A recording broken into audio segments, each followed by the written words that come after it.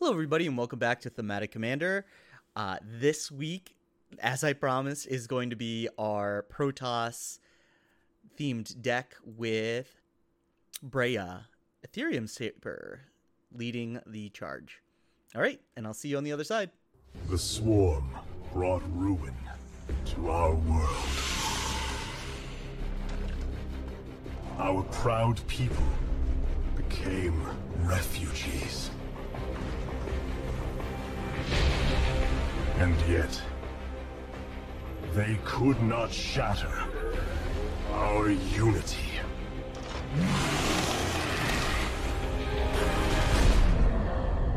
For we are bound by the Khala, the sacred union of our every thought and emotion.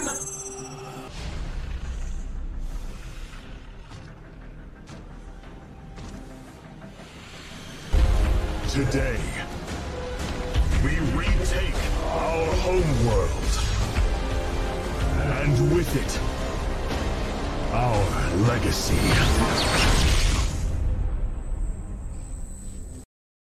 So welcome back, everybody. I know it's been a really long time. A lot of things have happened in my life, obviously, so that's probably why I couldn't get to doing the things I want to do, like this.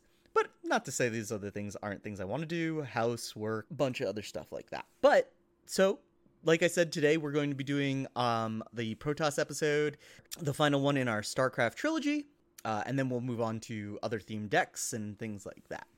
A little recap on what's been going on in my life before this. I've been looking at houses, I've been working a lot. We had a pretty bad storm roll through and had to chainsaw a bunch of trees and everything like that for my work. Besides that, with my D&D game, we are pretty far at this point. What happened? So, probably the last thing everybody probably remembers, I imagine, is we went to the town where there was a weird lake and it was Gelatinous Cube. We ended up defeating the Gelatinous Cube. My brother was finally brought back from being possessed. He's still possessed, but he's under sedation now. And then I wasn't able to make it to one of the sessions, but from that point, actually, first, most people couldn't make it to the session right after that, which I did do. We fleshed out a lot of backstory. It was a lot of RPing, and then they decided to move on from that town. That's the one I really couldn't make it to. They've met a frost giant. We started making our way to the spine of the world, and we're going to probably face the big baddie next game, or not next game, in the next 5 or 6 games, I would imagine. But we'll see with that. I also took my first steps into being a DM, running a game that is loosely based off of 40K, but in a fantasy realm. So kind of Warhammer, but I just take a lot of elements from Warhammer and incorporate it into my D&D based game. So that's with 2 of my friends. I think I'm having a good time doing it. I hope they're enjoying it. I think they're enjoying it, but that doesn't really matter. Besides that, no real big news. I've taken apart a lot of decks. I've built a lot of decks. I've kind of run through everything like that. Every time a new set comes out, I feel like I'm tearing apart a Boros deck to make a new Boros deck. But we'll finally settle on one at some point. Besides that, let's get on to the actual meat and potatoes of this episode. At last, the prophecy has been fully realized. And through a great sacrifice, we have been given hope. A vision from the Xel'Naga that may aid us in averting eternal desolation. Now, I must return to my people. They will not understand my actions, but I will face their judgment. Make them understand, for only Artanis, young hierarch of the Protoss, can unite our scattered factions as one, before Amon's wrath engulfs the galaxy.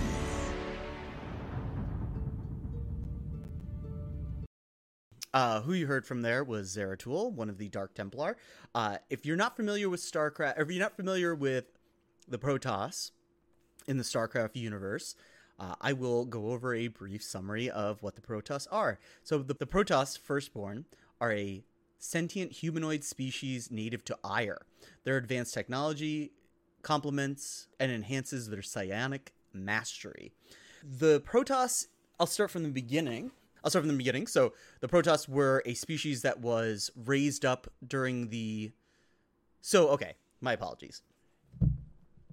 The entire universe that StarCraft is based in goes through different cycles, where there is a rising of all sentient species to higher technology, and then a destruction period in which the Xel'Naga destroy all the cultures, take a perfect form of a species that was raised during that one cycle and makes them into a Xel'Naga, and then the cycle repeats. They reseed the universe, cultures grow up, and everything like that. During this cycle in which this universe takes place in, Amon, who is a Xel'Naga, ends up killing most of the Xel'Naga and goes into hibernation.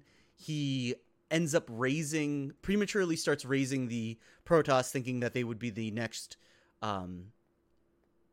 perfect species in the cycle so that he could corrupt them and use them for his own will and wants. He forms the Khala, which was what they use as their communal communication. Through the Khala, the Protoss are able to communicate on a deeper meaning than just language. You can feel, you can remember. All spirits, I believe, are kept inside the Khala, so nobody's ever truly lost. If you want that memory and that experience to come back, they can just venture into the Khala, find that individual, and relive the experiences. Once the Khala is formed, however, the Protoss don't really reject Amon, but they weren't really the tool that he was looking for, Amon. So he finally ended up taking away, in a series of events, ended up taking away the Khala from them, starting the Aeon of Strife, in which most Protoss cultures, or most Protoss lost their togetherness, and there was a lot of civil war, infighting, until they were able to rediscover the Khala after many, many years, and forgetting that Amon was the one that created it for them. So through the Khala, they were able to rebuild their culture, become a dominant force in this part of the universe, tending to newly born civilizations, but not really affecting them, not really touching them, just building on their own civilization and making themselves stronger in that sense. Where we pop into in the current StarCraft, when StarCraft 1, is human races have started to come into this universe, along with the Zerg race started to be a threat. The Protoss were dealing with the Zerg before the Terrans really started to become a powerhouse in this part of the universe. However, the Protoss protocol was, if we can't kill all the Zerg on the planet, you completely glass the planet.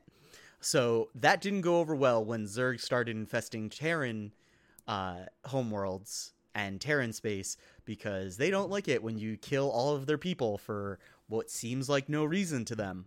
What ended up happening throughout StarCraft 1, you meet your main characters, Zeratul, which is a separate culture within the Protoss main culture, the Khala. They actually deny the Khala. They cut off their nerve cords, which connects them to the Khala, prizing individuality over unity. The Dark Templar end up going, and they were persecuted and sent to, they escape to a different world in which they live, but they still do whatever they can to help the Protoss race as a whole. Zeratul being one of the main characters that you meet from the Dark Templar, ends up meeting up with Tassadar, who is I believe the leader of the Protoss main forces for Aiur. They both end up befriending each other. Once the threat of the Queen of Blades represents itself and the Overmind represents itself, they do end up losing their homeworld of Ire to the Zerg. But Tassadar is able to sacrifice himself to kill the Overmind. So that's good and bad, because you don't really want to lose Tassadar. He was kind of this huge figure for the Protoss. Shakuras is where all the Protoss that were living on Ire are able to escape to. Shakuras is the Dark Templar world. There you find out that the Queen of Blades, Sarah Kerrigan, had actually taken over the mind of the leader of Shakuras, the Dark Templar. They end up regaining their stability on Shakuras, and from there, the Protoss end up building up their armada for, I think it's somewhere around 10, 15 years, maybe a little less. But they do build back up their army ship armada to retake Ire. They end up going to Ire, in which Zeratul warns the new leader. Oh, sorry. So the armada is led by Arcturus, who takes over for Tassadar, who you do meet in the original StarCraft as well. He ends up going down there. Zeratul warns against it. Once he's down there, they're doing pretty decently against the Zerg. What ends up happening is you find out that Amon is actually, where he went to hibernate, was inside the Kala. So he ends up taking control of all the minds of the Protoss that were inside the Kala. Zeratul is able to free Arcturus from this by severing his nerve cord. Realizing this, Arcturus goes around and frees all of the Protoss from their nerve cords, allowing them to regain their minds. But at this time, essentially never being able to have that deep connection or a place for their souls to go after they die. They go on a journey throughout. They're part of StarCraft 2, figure out how to beat Amon where they need to be, what they need to do, collecting different allies along the way. One unlikely ally, are the Tal'Darim, which are a race of Protoss that were already following Amon, but a splinter force that realizes Amon does not care about them, breaks off, led by Alcrack, I think. I'm not going to probably say that right. And he joins on for obviously selfish reasons, but in the end, it all works out for both of them. They also do find a project in which memories were implanted into advanced AIs of warrior soldiers, and they were called the Immortals, I believe? Sorry, my apologies. They were called the Purifiers and the Templar Warriors. Where we first meet this one is the fighting spirit of a hero that we meet in StarCraft 1 called Phoenix is put into one of these warriors, thinks he's Phoenix, thinks he's in a Dragoon, which is basically where you would put very heavily damaged Protoss bodies into these things called Dragoons that could fire at the ground or the air. He comes to find out that he's actually a Purifier and that he's just an advanced AI with Phoenix's memories in him.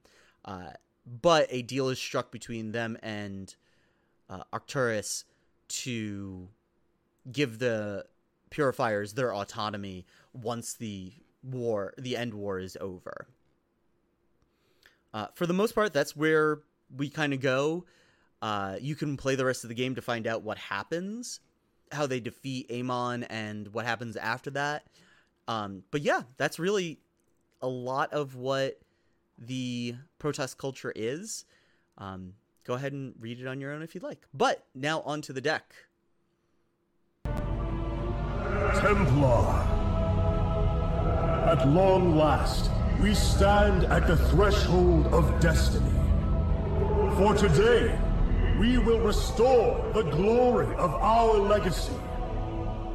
Today, we will retake what we have lost and reclaim our homeworld. And may the Kala's light guide us.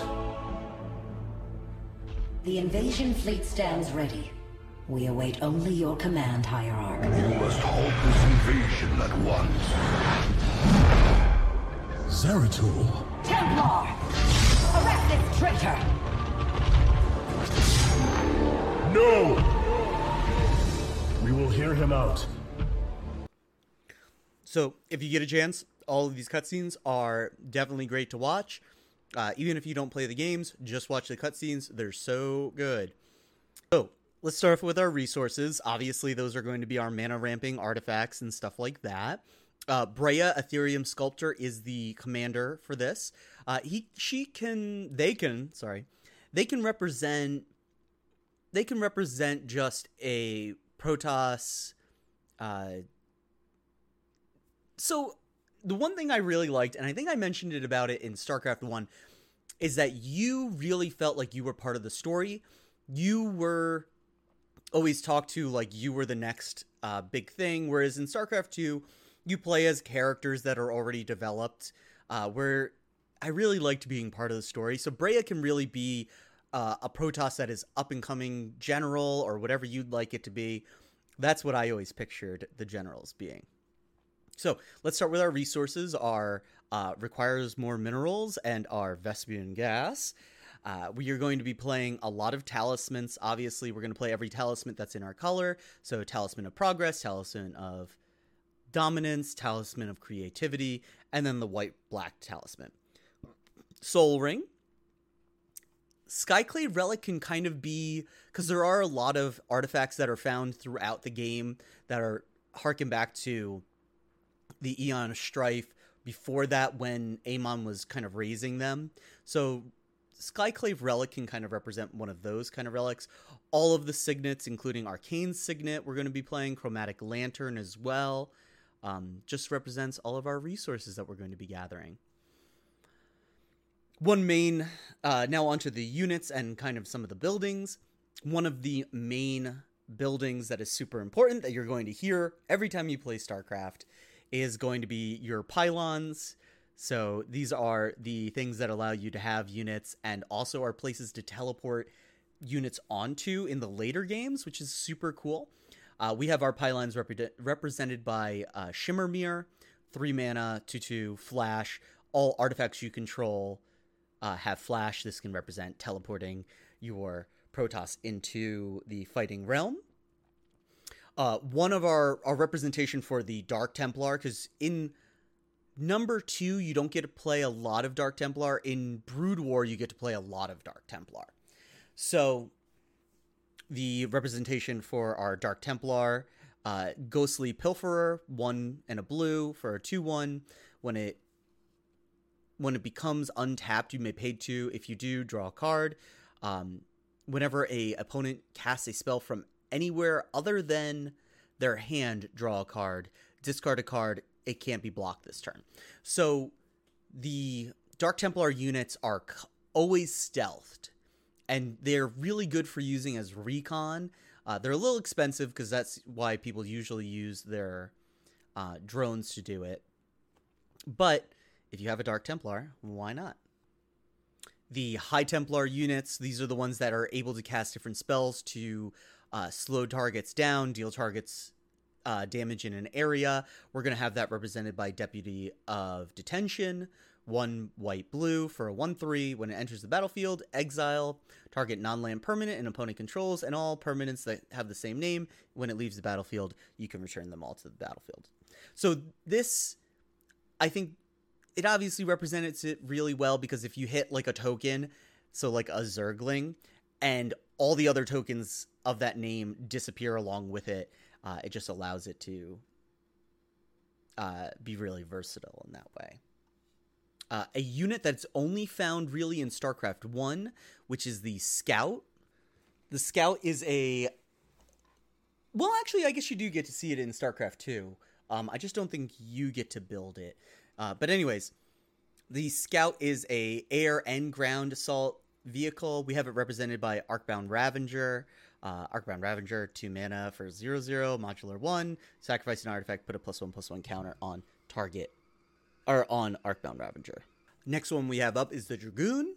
So we're going to be having that as the Arcbound Reclaimer. Dragoons are the ones where you put a heavily damaged Protoss into, and they're still able to serve. We're going to have that being Arcbound Reclaimer, obviously dealing with the graveyard, being able to salvage a unit, remove a +1/+1 counter from Arcbound Reclaimer, put target artifact card on top of your library. It has modular 2, and it is a 4-mana 0/0. Next one we have up is the Observer. The Observers are always cloaked as well, but they don't really have any combat. They're literally used just for scouting ahead. They are small drone-like machines with limited AI. Just so you know, the Protoss do use quite a few robotics to assist them. So there are going to be a lot of artifact creatures in this deck, defining who the Protoss are as warriors. They don't shy away from a fight, but a lot of the times to assist in their numbers, because they are very long-living races. I don't think I mentioned this. So they actually can live for up to 1,000 years. So with any race that is long-lived like that, breeding is very low. So what ends up happening is you end up supplementing your army forces with robots. So obviously the Observer, we're going to have it represented as Hope of Gearper. 1 mana, 1/1, flying, legendary artifact creature Thopter. Sacrifice it until your next turn. Target player who was dealt combat damage by Hope of Gearper can't cast non-creature spells. The Void Ray. The Void Ray is a flying unit that deals damage, 1 laser beam to 1 single target, flying or non. And as it charges, it deals more and more damage as it's on that one target. We're going to have it represented by Molten Steel Hellkite. 4 mana, Phyrexian red for a 4/4. Has flying. And you can pay 1 Phyrexian red to give it +1/+0 until end of turn. The Sentry is a unit that is used to block off areas by putting bubbles of shields down. It also has a attack ray. I think a few other abilities as well. But we're going to have that represented by Crystalline Crawler. 4 mana for a 1/1. Converge. When it enters the battlefield, it enters with +1/+1 counter for each mana of any color that was spent on it. Remove a +1/+1 counter to add 1 mana to your mana pool. Tap, put a counter on Crystalline Crawler. I think it's just a really good way, because they're more of a support unit anyways, and this is more of a support card. So we have our basic unit, the Zealot. So Zealots are Protoss warriors that are armored and shielded, and they're basically cost for 1 unit of a Zealot. It costs for the same for 4 Zerglings, and they about equal out in the damage way as well. I thought a really good representation of this would be Esper Sentinel for 1 white for a 1/1.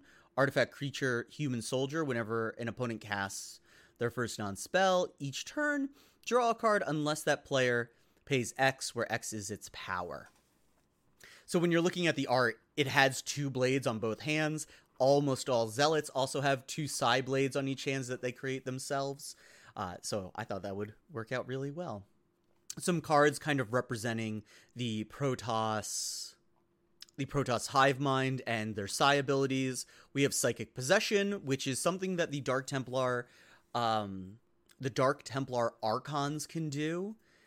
They can actually control a unit, and you used to be able to control a drone or an SCV and start making the units from those other armies, but they ended up taking that ability away, I think, in StarCraft 2. You were still able to mind control, but you couldn't start building their buildings and their units. Psychic Possession, really cool card. I think everybody should kind of start thinking about playing it, if you can. 2 blue, Enchantment Aura, enchant opponent. Skip your draw step. Whenever enchanted opponent draws a card, you may draw a card. So say you have that one person with the Consecrated Sphinx out. So every time they draw 2 cards, you also draw 2 cards. But at that point, you guys would both keep drawing cards until one of you wanted to stop. But anyways, any other thing, you could even have it to be where you're going to play multiple cards in a turn and your opponent has a Rhystic Study, and you can both draw cards. So that can work out well. Hive Mind represents the hive mind in the sense of the Kala. So 5 and a blue enchantment. Whenever a player casts an instant or sorcery spell, each other player copies that spell. Each of those players may choose a new target for the copy. Just so I represent the Kala really well. Energy Field. 1 and a blue. Prevent all damage dealt to you from a source you do not control. Whenever a card is put into your graveyard, sacrifice Energy Field. I think this is a really good way to show the shielding that is around all Protoss units and all Protoss buildings. So it's an energy shield. Have an energy shield. The next 2 cards here are Fumigate and Wrath of God. These both represent Fumigate being destroying all the Zerg on a chosen planet, as well as Wrath of God. It kind of is like a godlike entity coming down, glassing your planet just to get rid of a infestation. The Immortal unit. Now, these are heavy units that are strictly ground attacks. They are used to mow down siege tanks, any big artillery units. We have it represented, and they also are just like the Dragoons, but they were just switched over for StarCraft 2. So they do have a damaged Protoss unit inside of them. We're having it represented by the Masticore. 4 mana for a 4/4 artifact creature. At the beginning of your upkeep, you may choose and discard a card from your hand. If you do not, sacrifice it. You can pay, and then it has the abilities, pay 2, deal 1 damage to target creature, and then pay 2, regenerate it. You don't have to tap it to activate either of those. Our Archon, our giant Archon, in which you take 2 High Templar, combine them, and then they become this massive unit that can attack ground or air units. We have represented by Metalwork Colossus. Metalwork Colossus is 11 mana for an artifact creature construct. When Metalwork Colossus costs X less to cast, where X is the total converted mana cost of non-creature artifacts you control. And then you can sacrifice 2 artifacts to return it from your graveyard to your hand. It's a 10/10. The Dark Templar version of this, the Dark Archon, we have represented by Blightsteel Colossus, 12 mana for an 11/11, trample, infect, indestructible. If it would be put into your graveyard from everywhere, shuffle it back into your library. The Mothership, which is strictly in StarCraft 2, we're going to have represented by Triplicate Titan, 9 mana for a 9/9 flying vigilance trample artifact creature golem. When it dies, create a 3/3 golem artifact creature token with flying, a 3/3 golem artifact creature token with vigilance, and then another one with trample. Something that all the motherships can do is they can create a psionic storm, which would drag all units in a certain area into a void area, and once it wears off, those units would come back. We're going to have that represented by Cyclonic Rift. Obviously 2 mana with an overload cost, return all non-land permanents you do not control to their owner's hands. Portals, because Protoss use quite a few portals in the games, in the stories, everything like that. So we're playing a bunch of portals. Thran Temporal Gateway is 4 mana for an artifact where you can pay 4 and put a historic spell or historic permanent from your hand into the battlefield. Prototype Portal is 4 mana, imprint an artifact onto it, pay X, where X is the converted mana cost of the imprinted card, create a token copy of it. Planner Portal is 6 mana for an artifact, pay 6, search your library for a card, put it into your hand. Erratic Portal is 4 mana for an artifact, pay 1, tap it, return target creature to those owner's hands unless they pay 1. And then Corrosive Portal, 4 mana, Will of the Council. At the beginning of your end step, starting with you, each player votes for Carnage or Homage.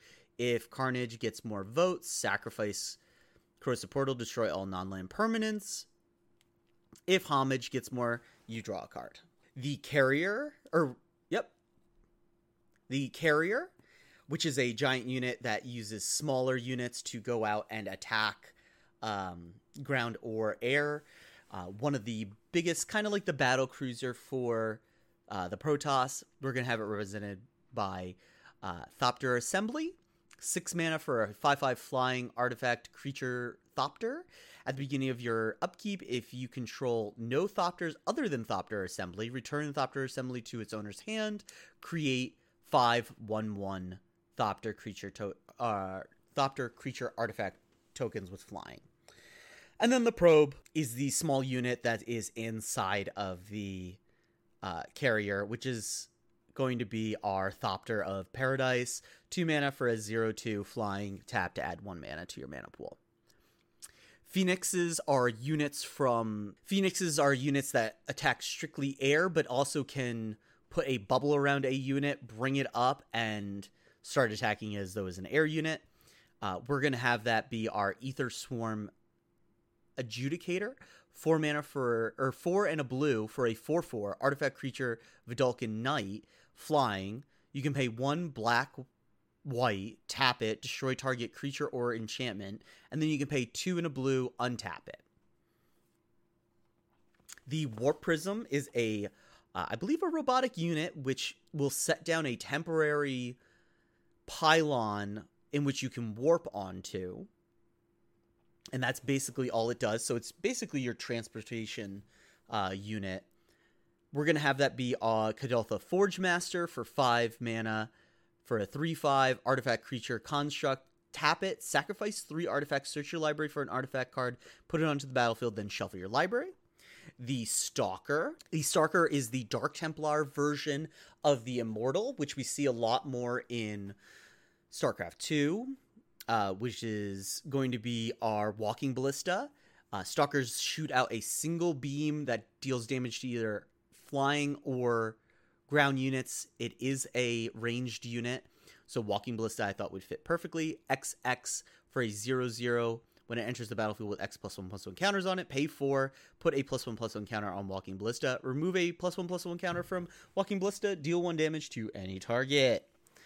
Colossus. So the Colossus unit is a strictly ground unit, but it is also treated as a flying unit because it is so big. It deals devastating damage to light units by shooting out a giant beam. I'm sure there's another card that represents it a little better than this, but I do like Arcbound Overseer for 8 mana for Artifact Golem. At the beginning of your upkeep, put a +1/+1 counter on each creature you control with Modular, and then it has Modular 6. My apologies. So actually, Thopter Paradise is going to be our probes. My apologies. The probes are the basic unit, just like the SCV and the drones, that go around and build the units. The interceptors are the small units that come out of the Carrier and deal damage to either ground or flying units. We're going to have that be represented by Walking Ballista. Has basically the same text as my gosh, I messed that up. As Hangerback Walker. So similar text to Walking Ballista, except instead of being able to remove a counter to deal 1 damage to any unit, actually, I'm just going to read it. XX for a 0/0. When it enters the battlefield with X+1/+1 counters on it. When it dies, put a 1/1 colorless Thopter creature token with flying onto the battlefield for each +1/+1 counter that was on it. You can pay 1, tap it, put a +1/+1 counter on it. So that one, I think, represents the interceptors for the Carriers a lot better. The Ravager, which is also a StarCraft 1 unit more, is a unit that is strictly ground, strictly attacks ground, and it sends out small bombs that go out and detonate next to the unit that you want them to. The Ravager, we're going to have it as the Mirror Battlesphere for 7 mana for 4/7. When it enters the battlefield with 4 1/1 mirror creature tokens, and then when it attacks, you may tap X mirror you control. It gets +X+0 until end of turn, and deals X damage to target creature or planeswalker it's attacking. Now on to some of the named characters that we have. With the purifiers, we're going to have Bosch Iron Golem. Bosch Iron Golem is 8 mana for a 6/7 trample. You can pay 3 and a red, sacrifice an artifact. Bosch deals that much damage to any target equal to that artifact's converted or mana value. My apologies. Carax. Carax is a character you meet in StarCraft 2 that is strictly has everything to do with the technology and building mechanics and everything like that for StarCraft 2. We're going to have it as Arkham Daxam for 3 and a blue. For a 2/2, you can tap it. Target artifact creature's controller sacrifices it. That player may search their library for a non-creature artifact and put it into the battlefield, then shuffle their library. Tassadar, like I explained, Tassadar was the first general that we get to meet in StarCraft 1. Tassadar is represented by Ajani Vengeant for 2 red-white. Planeswalker, 3 loyalty. You can +1. Target permanent doesn't untap during its controller's next untap step. -2. It deals 3 damage to target creature or player, and you gain 3 life. Destroy, and then -7, destroy all lands target player control. So the -7 is really like when Tassadar shoots his carrier with Dark Templar and Protoss energy into the Overmind. Rohana is a unit you meet in StarCraft 2. She is kind of the arbiter of all Protoss knowledge. They really dedicated their lives to the Kala and understanding it, and through them you would be able to recall any event that has happened in the Protoss life.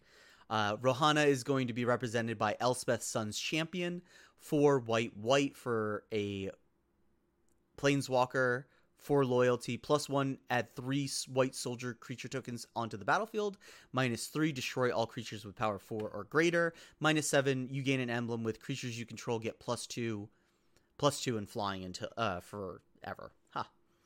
Zeratul, the Dark Templar I was talking about, I'm going to have be Ashiok Dream Renderer for 1 Dimir for a 5 loyalty legendary creature or legendary planeswalker. Spells and abilities your opponents control can't cause the controller to search the library. -1, target player puts the top 4 cards of their library into their graveyard, then exile each opponent's graveyards. Phoenix, the undead warrior that we meet in StarCraft 1, is going to be Tezzeret Artifact Master for 3 blue for a 5 mana or 5 loyalty creature, +1 make a Thopter, -0 draw a card. If you control 3 or more artifacts, draw 2, and then -9 you gain an emblem at the beginning of your end step. Search your library for a permanent and put it onto the battlefield, then shuffle your library. For the Tal'Darim and as a whole, we're gonna have Brina's Apprentice, 2 and a red, artifact creature, human artificer. When it enters the battlefield, create a 1/1 Thopter. You can tap it, sacrifice an artifact, choose 1, exile the top card of your library. Until end of turn, you can play that card. Until the end of your next turn, you can play that card. Or target creature gets +2/+0 until end of turn. It is a 3/2. 2/3. And then for the Purifier leader, the Taldar, I believe his name is, the Phoenix reincarnation as an AI.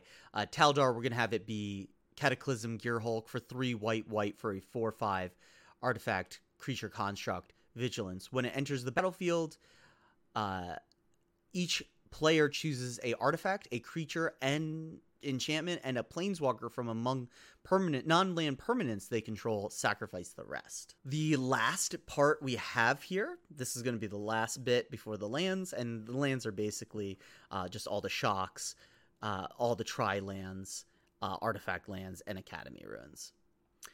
We have our upgrades that Protoss can go through. So again, another way to show the defense grid.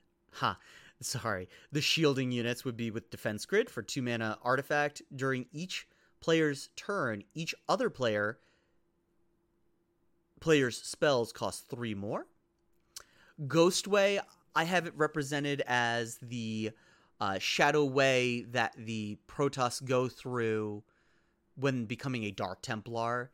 They do something called the Shadow Walk that they have to go through. Lightning Greaves and Swiftfoot Boots are both the upgrades to make your Zealots faster. Momentary Blink is the blink mechanic for the Stalkers. Path to Exile, again, representing the exile of the Dark Templar from the mainline Protoss force. If you want to give any and all of your units the Sai swords that your Zealots have, we have Sword of Light and Shadow and Sword of War and Peace. And then Swords to Plowshares is, I guess, kind of just, hopefully the Protoss can go back to being peaceful, but we'll see. I don't know if I read Breya's abilities. Breya's abilities are when it enters the battlefield with 2 Thopter creature tokens with flying. You can pay 2, sacrifice 2 artifacts, choose 1, deal 3 damage to target player or planeswalker. Target creature gets -4/-4, or you gain 5 life, and they are a 4/4. So that was it. That was the entire deck list. If you want to see it, I'm going to post it in the description for this cast, and let's get on to a note to Wizards. You wound me, Artanis. You strive to maintain this flawed existence, but you will not stop me. Amon, I have destroyed your Terran army, eradicated your hybrid facility, and turned your servants to my side. All that is left is your destruction. Impudence.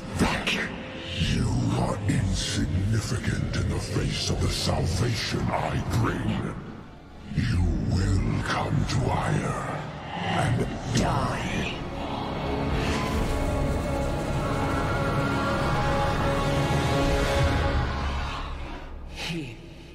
He is gone. He is so arrogant. So, when it comes to a note to Wizards, I have sent out a few in the obvious time between. So let's take a look at some of those. How's everybody? I hope you're all doing well. Or kind of, I want to evolve this section into just a question for the wider community, I guess. So one question I posed to everybody is, does your playgroup ever end a game before it has completed? Like, everybody's done everything they wanted to, but the game is not over yet. So when it comes to that, do you feel like, oh, okay, we've all done everything we wanted to. We know this game will probably go on for another 2 hours, but we kind of want to get another game in.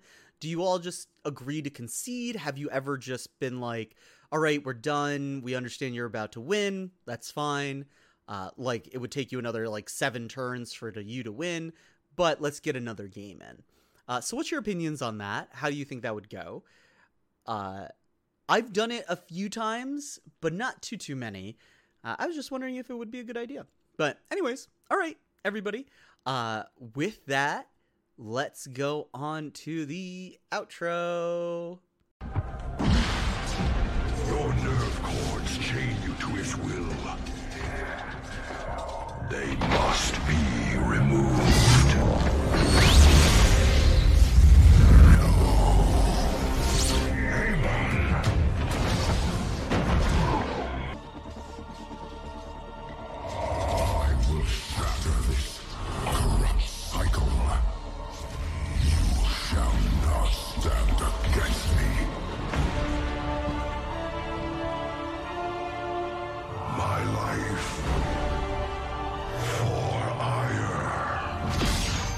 So yeah, I just wanted to say thank you everybody so much for sticking with me.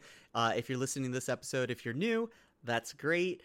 We're going to, it was hard to do a trilogy, but I think we're going to move on and maybe do a D&D themed one because D&D set is coming out. It's going to be really easy.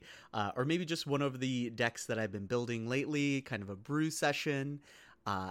If you want to get a hold of me, you can email me at wolfiestar12@gmail.com, or you can tweet at me at wolfiemtg on Twitter. I usually am on Twitter a lot more, so you can always get a hold of me. I try to make a post at least once a day if I can. on Twitter. So thank you so much. If you have any suggestions, if you want to reach out to me, please do so. I'm always willing to talk to anyone and talk about anything. Thank you again, and I hope to see you all, and keep it thematic.